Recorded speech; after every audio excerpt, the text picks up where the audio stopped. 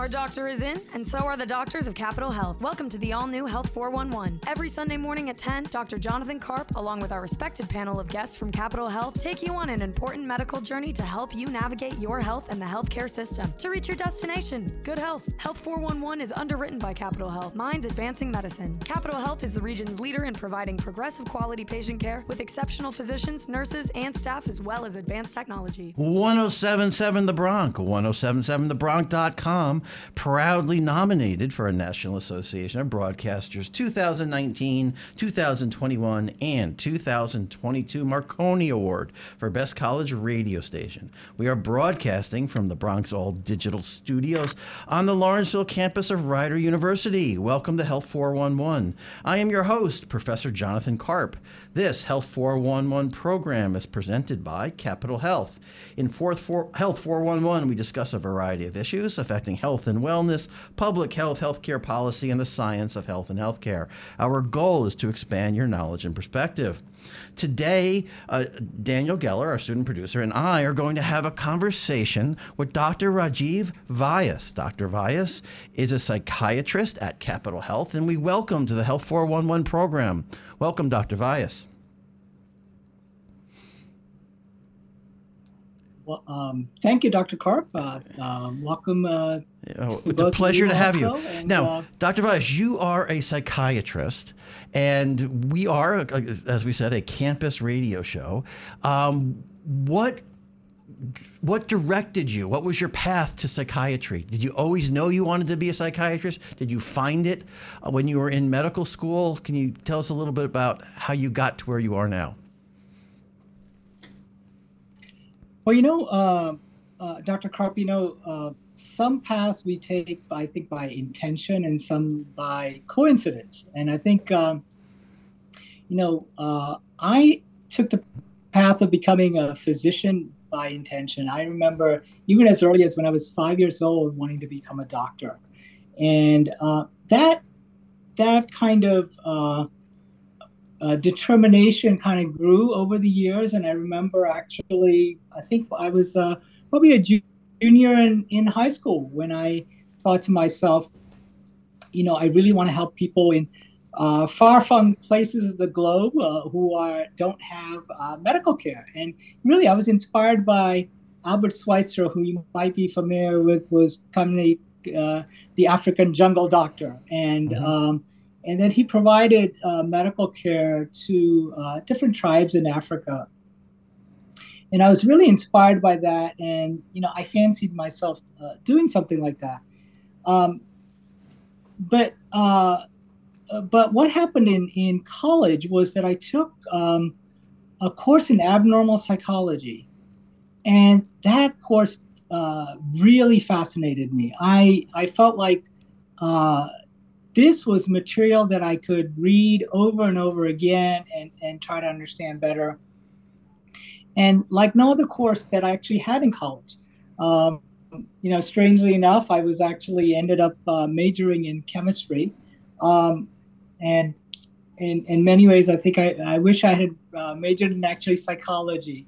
I think when I was growing up, it was one of those things where real scientists and real serious students didn't major in psychology, and I think that's so I majored in chemistry anyway. Yes. So I'm smiling because that hasn't changed very much. And then yes, I guess you're right. I think you're absolutely right. And I was thinking I was going to be pre-med and schools would look at it like, he's taking fluff courses. So that's why I didn't take psychology. But what then really happened afterwards in terms of after college, going to medical school, I still held on to this idea that I wanted to be this doctor, this primary care kind of family medicine kind of doctor. And so I did pursue a number of things, rotations when I was in medical school in that regard. But actually, it's not until I went into my psych rotation. Typically, medical students take a 6-week rotation in psychiatry during the medical school that I found that I was kind of really everything was going very smoothly. I found interviewing the patients very enjoyable, and the supervisors, professors were giving very good positive feedback, which was something I had not, I had done well enough in the other rotations to kind of move on. But this was the first time that I really felt like that I was in, friendly waters in terms of what I was doing. Yeah. So you found a good fit, and that's important for students who are listening, is you don't always have to be, doggedly focused on one goal. You can often approach even medical school with an open mind, and you're finding out, I'm just going to figure out what's a good fit for me, what sort of clicks with me. And Dr. Vyas found that. And then after medical school, when you decided that, you had to do the psychiatry path that probably includes, did you seek out going to third world nations or do any training like that? That was part of your original impetus? Well, you know what, I think, Dr. Karp, I guess that, if you look back on, when you look back on one's life, you think, what are the things that you wish you had done and you hadn't done? And so I did not pursue that. Okay. I think I pursued a more traditional kind of a path. Okay. I apologize for that. I thought you were setting us up for something there. I apologize for that. So, well, that's all good. But how did you land at Capital Health Medical Center? Well, I've done a number of things before, and this being at Capital Health has been one of the most rewarding experiences of my career. And I've done things in inpatient psychiatry in the hospital. I've done outpatient. I've done even things working in a forensic kind of correctional setting. I've worked in state hospitals. I've actually also, worked in kind of rehab kinds of places, kind of detox kind of a thing. And so a number of different places. But I have to admit, I think that I'm happiest in my my current position because I get to see so many people that I can help, and especially we have a terrific team that we work with here at Capital Health. So now, at Capital Health, do you have a specialty within the system? And in the field of psychiatry, is the idea that people have specialties within that field sort of typical? Yeah, I think there are two broad categories. There are child and adolescent psychiatrists, and then adult psychiatrists. And so I'm an adult psychiatrist. I see people that are age 16 and over. And, but there are people who subspecialize in psychiatry. Some, for example, go into kind of addiction psychiatry or addiction medicine. Some go, for example, into what we call consultation liaison kind of thing, working in a hospital. Let's say, you come in the hospital and have somebody has a heart attack, etc. They get depressed afterwards. Then they may be consulted to see a psychiatrist. So some people do things like that, and some people do things for organizations, etc. So there are many different ways that you can take the education and degree. Excellent. So within Capital Health, is there with the adult population, would you see a wide variety of patients, or is it is it more specific kind of patient or are you are you like the triage psychiatrist who then, I'm trying to figure out how someone in the hospital gets to meet you? Exactly. Okay. So I just want to clarify is that, we have psychiatrists throughout the system in Capital Health, and Capital Health has a couple of hospitals and also has a bunch of different clinics out there. A lot of primary care clinics and other kind of clinics that have then specialty kinds of care. And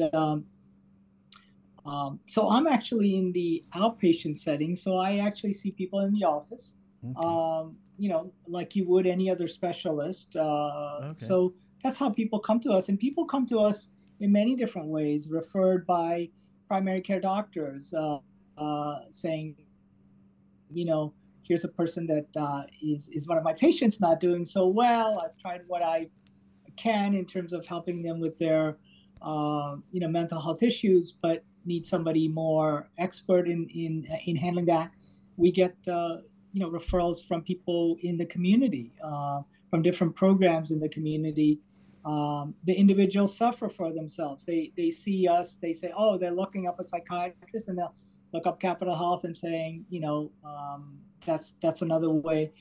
And from other specialties, for example, we may have an endocrinologist that may refer to us because this person is now experiencing significant anxiety related to some of their thyroid disorder or something like that. Okay. Excellent. Thank you, Dr. Vyas. What we're going to do is we're going to take a break from this first sort of introductory segment, and I'm going to ask you some more specific questions about psychiatry, and hopefully you'll be able to answer them. Please don't identify any special patients, because we want to keep this sort of general in that way. But we'll be right back after some brief underwriting announcements. You're listening to 107.7 The Bronx and 107.7thebronx.com. There's no appointment needed for this doctor's visit. Now back to the all-new Health 411. Underwritten by Capital Health, Minds Advancing Medicine. 107.7 The Bronx, 107.7thebronx.com. We are recording from the Digital Bronx Studios. Welcome back to Health 411. I'm Professor Jonathan Karp, and we are having a conversation about psychiatry with Dr. Rajiv Vyas. Dr. Vyas is a MD at Capital Health, and in the previous segment, we heard a little bit about Dr. Vyas's background and in psychiatry. And in this next segment, I'm going to ask Dr. Vyas, in psychiatry, or in psychology at least, there are different schools of thought that it sort of inform psychiatry. As a psychiatrist, is there a school of thought that you consider yourself a member of, in terms of approach to patients and approach to psychiatry?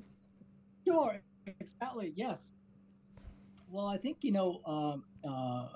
certainly as a psychiatrist, let me just clarify, this is a question that I get often. It's surprising, but it is a question that I get from a lot of patients. They said, Doc, I've come to see you, but I get, like a psychiatrist and psychologist all confused. What's the difference, right? So the thing is that, I think many in the audience know that the psychiatrist is a physician who's gone on to additional specialized training in kind of mental health and mental health disorders. So, and psychologists, often are individuals that have master's or doctorate degrees, and typically are not ones that are prescribing medications. And psychiatrists, as physicians, prescribe medications. We also have nurse practitioners who do that. So as far as, in the field of psychiatry, people traditionally, we think of somebody like Sigmund Freud, who started basically the kind of this psychoanalytic school of thinking. And although that's not currently used very much, some of the common things, common other kind of schools are such as individuals that kind of do cognitive behavioral therapy, dialectical behavioral therapy, for example, group therapy, person-centered kind of therapy. Correct. So there are many different ways and that you can approach a person, but I think many of us actually are more eclectic. Although we have a certain training, we may have been influenced by certain things.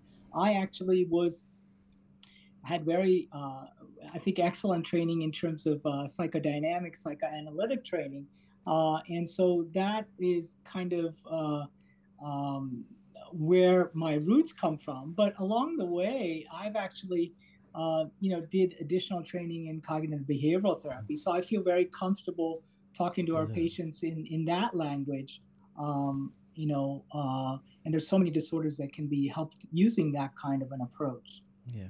And so what I was trying to pry out of you, and you sort of touched upon it, is in psychiatry, the sort of the balance between the different schools of talk therapy, and cognitive behavioral therapy is one of them that's very popular right now, and the balance with that with drugs and traditional medicines. How do you view that? And what's your approach? Well, yes.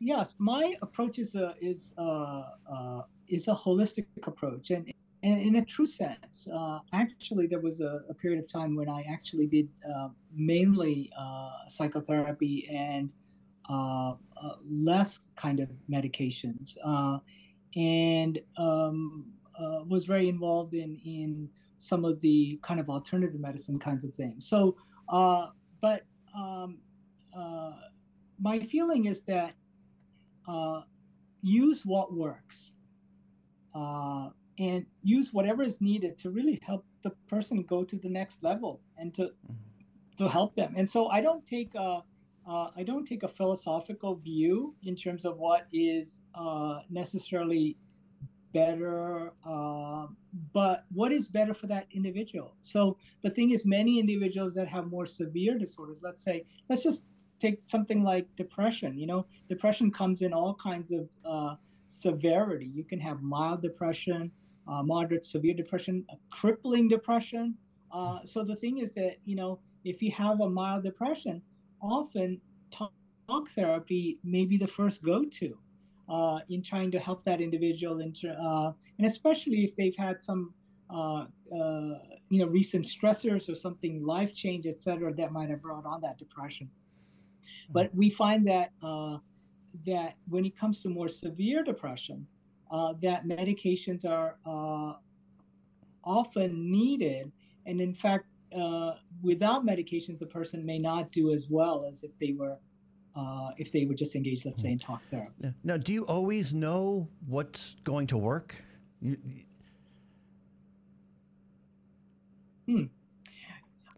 thing is that from one of the things that is really a very crucial role of a psychiatrist is to make a definitive diagnosis. So that's one of the things that we have a great deal of training in, is how to make a diagnosis, because it's from the diagnosis that we know what the treatment should be. And what we rely on is evidence-based treatment. What research has shown works. So when I see an individual, and let's go back to that individual with depression, let's say, if that individual is ending up having, let's say, a mild depression where, and I can see some definitely identifiable stressors or things that have led them to depression, especially even if it's things that have happened many years ago. They might have experienced some trauma in the past. I might actually say to them, look, I think this is what you have. I think you don't need medication. We have some referral sources for therapists. We have therapists in our practice. I myself do therapy. This is, I think, what we should do.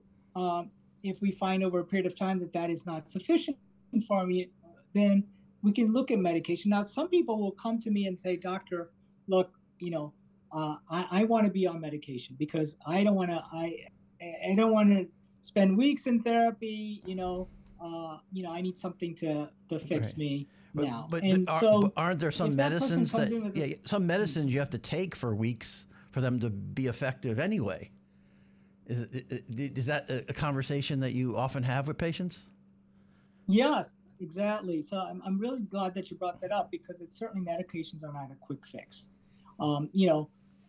In terms of therapy, it may take several weeks, months, etc. So we're talking about a difference in a medication. Let's say we put a person on, let's say a person were to come in with depression, it may take 2 to 3 weeks for us to notice something. It may take up to 6 weeks to notice something, an improvement. But that's kind of the time frame we're looking at. So is one of your the skills of diagnosis are very, very important, especially in psychiatry, where it's not like surgery where you can just take something out and you go, ha, the tumor's gone. So is part of the diagnostic skill looking at the patient, not just in terms of the severity of depression, but looking at how hard is this patient willing to work in their own treatment? Is that something that a psychiatrist evaluates? Yes. And some people will, just by their indication of saying, "Oh, doc, I want to be on medication," I know that they're probably not going to be really invested in taking several weeks or of some months to address, their depression, for example. So, yes, some people are not motivated at all into making that kind of commitment. And some people have said to me, "Well, doc, I tried that years ago and, it really didn't help me. So I just don't even talk to me about going to see a therapist," even though I'm trying to tell them that just because you may not have had a good experience with a therapist in the past doesn't mean that finding somebody else who actually is targeting your symptoms more, or maybe it was the wrong kind of therapy at that time, or you were in different part of your life where they were approaching it a different way. I just, keep an open mind. So I really always tell patients to keep an open mind regarding therapy. Well, that last hypothetical patient you described is somebody who came to you and says, "Look, I know I have some sort of issue, something's going on." Is that the typical patient who visits a psychiatrist who doesn't, or is it more typical to have somebody who says, "There's nothing wrong with me, I'm totally fine," right? Why are they sending me here? What's the typical presentation? Yeah, the typical person is one that they have had some experience some difficulty, have had difficulty overcoming that, and are saying, I think I need some help. Now, we have many individuals who come for help with essentially kind of like an ultimatum from a spouse or a family member saying, "You're going to get help or else," right? Right. So, that prompts some individuals, because they've been kind of sitting on some of this stuff for years and have not actually come to seek any help, even from a primary care doctor. So we have that. And then when it comes to, for example, minors, we often have really parents basically saying, "Look, I'm seeing this in my son or daughter. I'm concerned about it. School has flagged it, etc. Doc, can you help? Can you help her?" Try to figure out what's going on. Excellent. Thank you, Dr. Vyas. We are going to take a break for some underwriting announcements. We will continue our conversation with Rajiv Vyas, a psychiatrist at Capital Health, on Health 411. We'll be right back. You are listening to 1077 The Bronx and 1077thebronx.com. There's no appointment needed for this doctor's visit. Now back to the all-new Health 411, underwritten by Capital Health, Minds Advancing Medicine. 1077 The Bronx, 1077thebronx.com. We're recording Health 411 from the Digital Bronx studios. I'm Professor Jonathan Karp, and I am in the studio today having a conversation with Dr. Rajiv Vyas, a psychiatrist at Capital Health Medical Center. And Dr. Vyas in the last segment was telling us about some of what happens, how patients get to meet him, how they present, and the one of the things he said is there's usually some sort of either a family member or an episode that creates an introduction to a psychiatrist. In the hospital setting, you also touched on the idea that sometimes people see psychiatrists because of what's happening in the hospital. And are there some of the similarities or differences in the way the patient meets you in terms of how you deal with them and what the predicted outcomes might be? Yes. When a person goes in the hospital, they're really at a critical juncture in their life. These days, it's very hard to get admitted into a psychiatric hospital. The insurance companies are very careful in who they admit. You almost have to be, you have to be somebody who is kind of what they call a danger to themselves or others kind of a scenario, where they're suicidal, or they're having some violent fantasies, or they may be, acting or maybe very psychotic. So those are the kinds of things that end up land a person in a hospital. Sometimes it's a severe depression. It's not reached the level where they're having suicidal thoughts, but they may not be taking care of themselves. They've actually now just sitting at home, just in a corner, maybe even not eating, not bathing, etc. They're kind of in that kind of what we call an anhedonic state. So those kind of individuals now end up in a hospital. Now, there's another route where you can end up getting consultation from psychiatry in a hospital. And I mentioned that earlier, is that if you come in for some other kind of medical condition, and then when you're in for another medical condition, they notice one of two things. One is that, oh, this person came in because they had chest pain, and now we're working them up, and they may have a heart attack.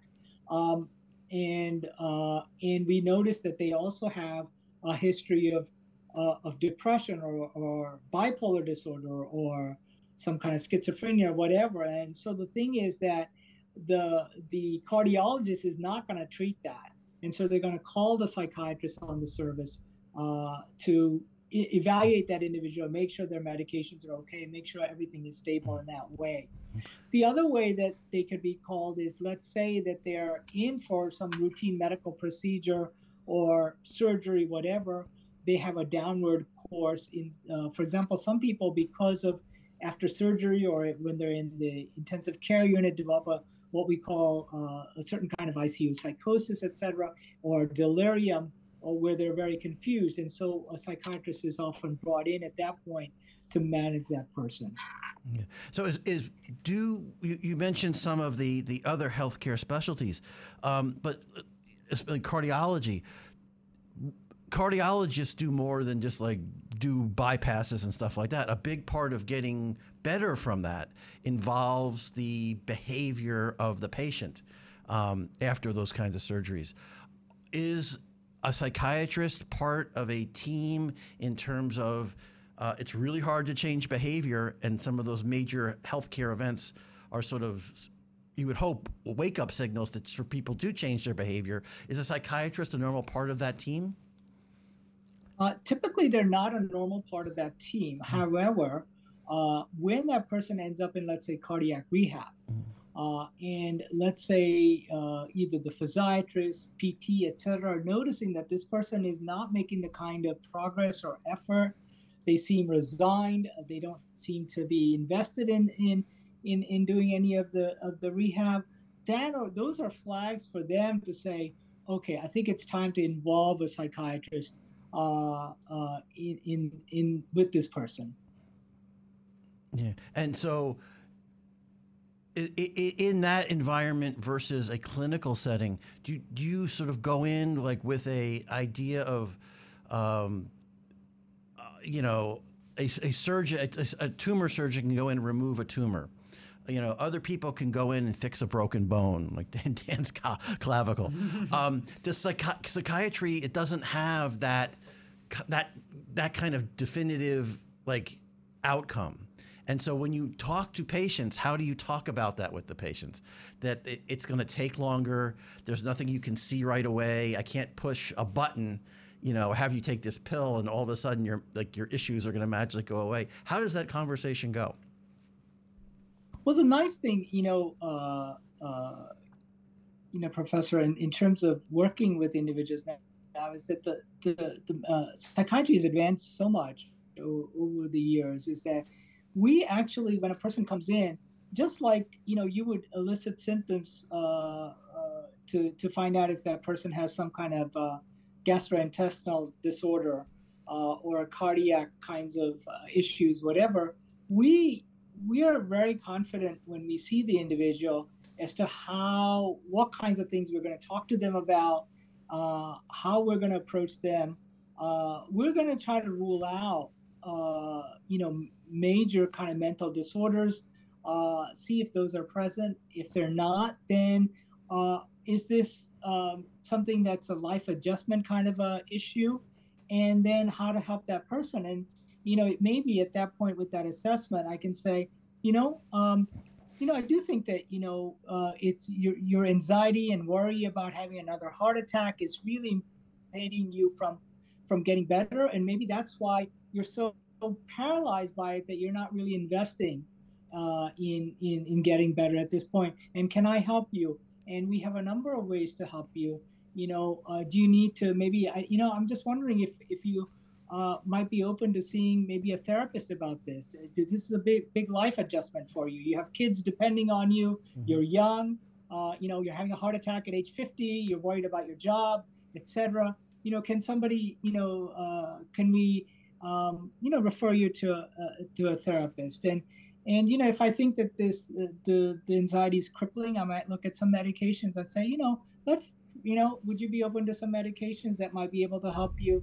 And let's follow you. And I'd like to see you in the clinic maybe in about a month or so or two after you're done with the rehab, and see how you do. Yeah, you're describing something that sort of one could say psychiatrists like yourself could be a very kind profession, but yet there are people who fear psychiatrists.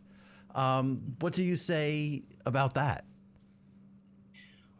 Well, I think that, traditionally, going back, there are scenarios where the mental health profession has done a disservice to people. If you were homeless, couldn't take care of yourself, if you looked a little bit odd, then that was a reason to round you up. And you could be institutionalized. You could end up in some facility and never see the light of day. And these are things that nobody in the profession is proud of, but these are things that existed. And in history, I want to say, hopefully in history. And that's sort of what I'm getting at is psychiatry has, and other medical professions have it too, a mixed history. And some people are scared to talk to psychiatrists and therapists. They feel like, you're getting into their head a little bit. And I'm just wondering how do you talk to people about that? Yeah, the way is to build an alliance with that person, so that that person trusts you. I worked for 7-8 years working with homeless individuals in Pittsburgh, and these people were very fearful of psychiatrists, mental health profession, and so I would spend weeks just getting to know them. I would be in the homeless shelter with them. They'd be eating their meal. I'd eat the meal with them. They would see me as, not as a doctor, not somebody that, could potentially, or a psychiatrist, but somebody they said, this person is here to help me. And it would sometimes take months for us to build that alliance. And then finally we would be able to get help for them. Often it was just a matter of them taking some medication and or getting treatment for drug or alcohol addiction that they may have. So that's how we do that. And you're right. I mean, I think the things is that at this point, I think patients have a lot of rights now that they didn't have in the past. And in fact, the rights are patients have such considerable rights that sometimes individuals that really need help, we can't give help to them because the person can absolutely say no. Right. And is it true that some people, even though I guess the technical term is informed consent for any kind of treatment, especially in psychiatry, do you meet people who don't have the ability to have informed consent? Yes, and I think we typically people do. It's assumed that the person can give consent. But there are cases certainly where a person is not. If they're in the throes of a mental illness and they maybe, let's say that they do have some acute psychosis or their depression is so severe. Some people, their depression is so severe that they feel that of course, there's no point in living. So why get any kind of care? Why try to So help? they're resigned to not doing that. Okay. So some individuals, we do actually have to have the court intervene in trying to get that consent. Yes. Dr. Vyas, we're going to come back and we're going to continue this conversation on Health 411 after some brief underwriting announcements. You are listening to 107.7 The Bronx and 107.7thebronx.com. There's no appointment needed for this doctor's visit. Now back to the all-new Health 411, underwritten by Capital Health, Minds Advancing Medicine. 107.7 The Bronx, 107.7thebronx.com. We're recording Health 411 from the Digital Bronx Studios. Welcome back. Our conversation today is Dr. Rajiv Vyas, an MD psychiatrist at Capital Health, and we're hearing a little bit about what happens when you meet a psychiatrist, but when you meet a psychiatrist, the psychiatrist, in the old days, you can go to a doctor and say, "Just fix me, doc."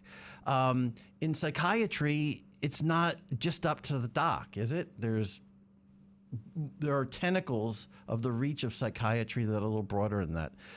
Can you tell us about that, Dr. Vyas, please? Yes, psychiatry is as a subspecialty of medicine, and like other specialists, we have other people that can assist us and thereby the client and the patient. For example, in our practice, we have nurses, therapists, psychologists, case managers, therapists that are there that can be called on to assist that person to fully recover. Just before getting on the program, just 5 minutes before this program, one of the nurses sent me a message saying, "Look, this person is experiencing some symptoms, not really sure what they are. What do you want to do about it, doctor?" And so, I asked the nurse to that these were unusual enough symptoms that the person should go to the emergency room. And so we can call on that. It does happen, for example, when I'm in the office, is that, I'll have an individual that is in crisis.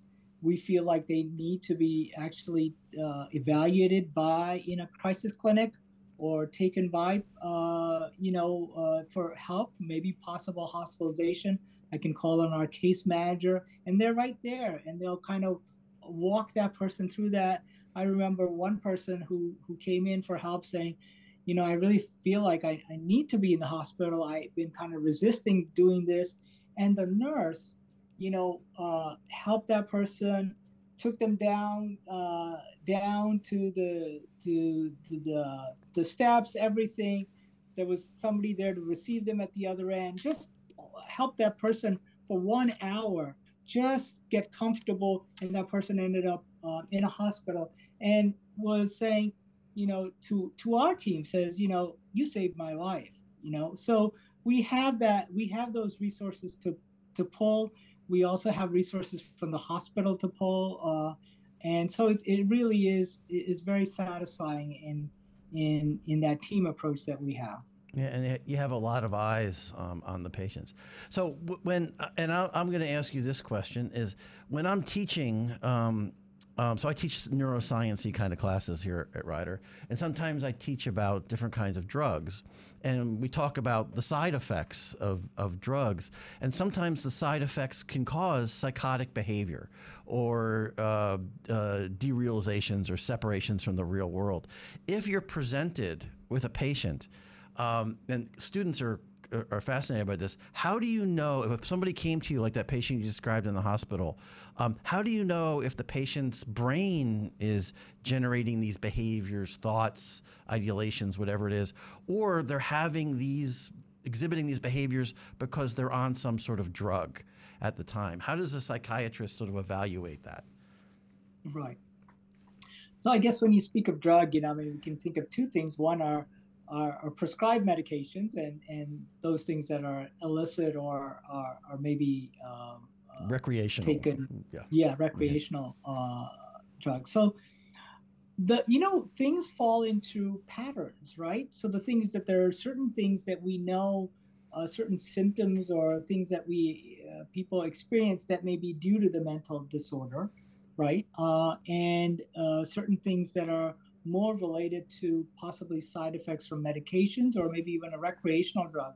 And so the thing is that is part of the training in being able to kind of tease out. Sometimes we can't tell. And this is the reason that I was telling you I referred this patient to the emergency room, because I honestly could not be sure. It was a recent change in the medication that we had done with this individual. And she indicated that she's having some of these, some symptoms. And I could not tease out whether it was due to the medication or whether there was some kind of medical condition that was causing this. So I needed another set of eyes, some tests to be run, etc., in the emergency room to make sure that everything was okay. Just because somebody has a mental health disorder doesn't mean that they can't have a physical health disorder. In fact, I think, what's often not is misunderstood is that people that have mental health disorders have actually even a greater incidence of physical health disorders than individuals without mental health disorders. Yeah, and that could be a whole other conversation about your feelings about one's mind and brain not being separate from one's body. They're all, the way I talk about it is the chapters in the physiology book are lies, as if there's a separate chapter. But in real life, all these things are connected to each other, and they do work together. And the consequences of psychiatry, perhaps more so than other things, are evidence of all those things working, of those things working together. So you are also a professor, correct, at Rowan? Yes, I am, and I'm actually in an adjunct role there. I was doing more work with some of the medical students there previously, and essentially they would do psych rotations and things like that in different places that I was in, and so I would supervise those individuals. That's actually. Yes. So I'm on the undergraduate side of this. When the students get to medical school, and you pointed it out in the beginning when you're talking at your own background, most of them don't have under their belt a lot of brain and behavior psychology kinds of courses. Do you feel like that the typical medical student who's the biochemistry major, chemistry major, biology major, do those people have do many of them have an understanding of what it takes to be a good psychiatrist? I think, there's, it's commonly believed among people who are going, who are medical students, is that, it's like either you're meant to be a surgeon or not meant to be a surgeon. You're meant to be a psychiatrist or not a psychiatrist. So the thing is, the field is so different in so many ways that that people kind of gravitate one to another pretty early on. But I do think that one of the things that even the American Medical Association, the graduate medical education societies, et cetera, have noted is that there is not enough education on mental health, because the primary care physician, if you would ask them, they would say about 50% of what they see is mental health related in terms of the disorders that they see in primary care. Yeah, and I've seen statistics like that, and it's I think pain is the number one reason people present to a GP, but I think the second most reason is something's not right, and it's often hard to describe and hard to figure out, and so I'm glad the psychiatry is still the sorting process I find fascinating. And medical school is not like the military where they might do some personality assessment and assign you're going to be in a tank, you're going to be in an office, you're going to be Harry Potter, you're going to be a cop. I find it reassuring that at least your journey to psychiatry, the sorting process sort of works, because I've never met you before for people who are listening to this program, but what my read is you're a physician with a lot of patients.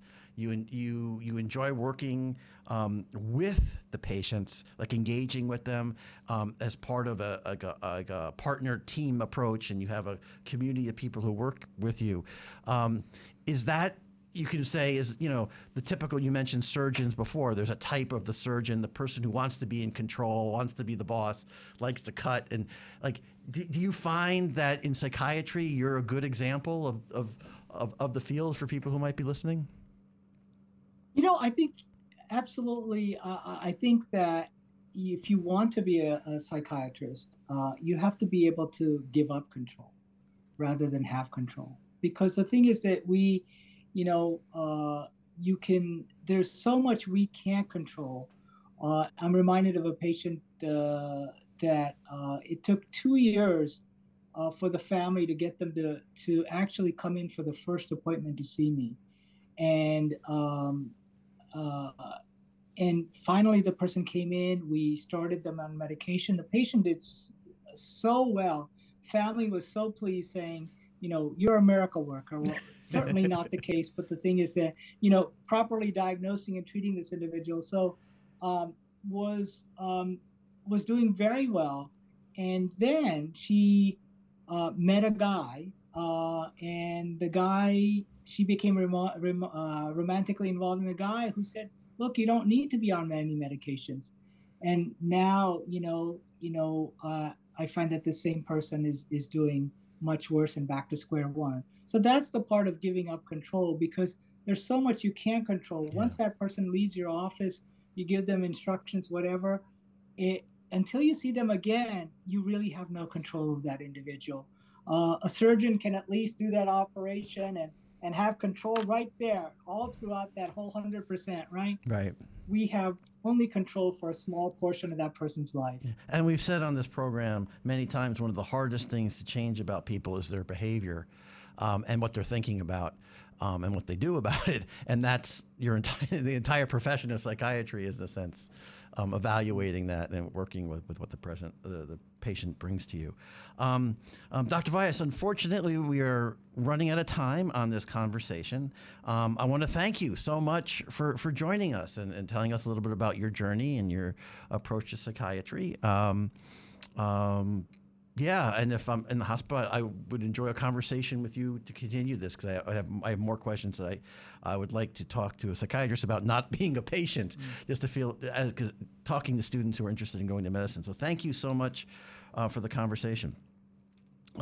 This is 107.7 The Bronx and 107.7thebronx.com. We're recording from the Digital Bronx Studios. Thank you for listening to L411.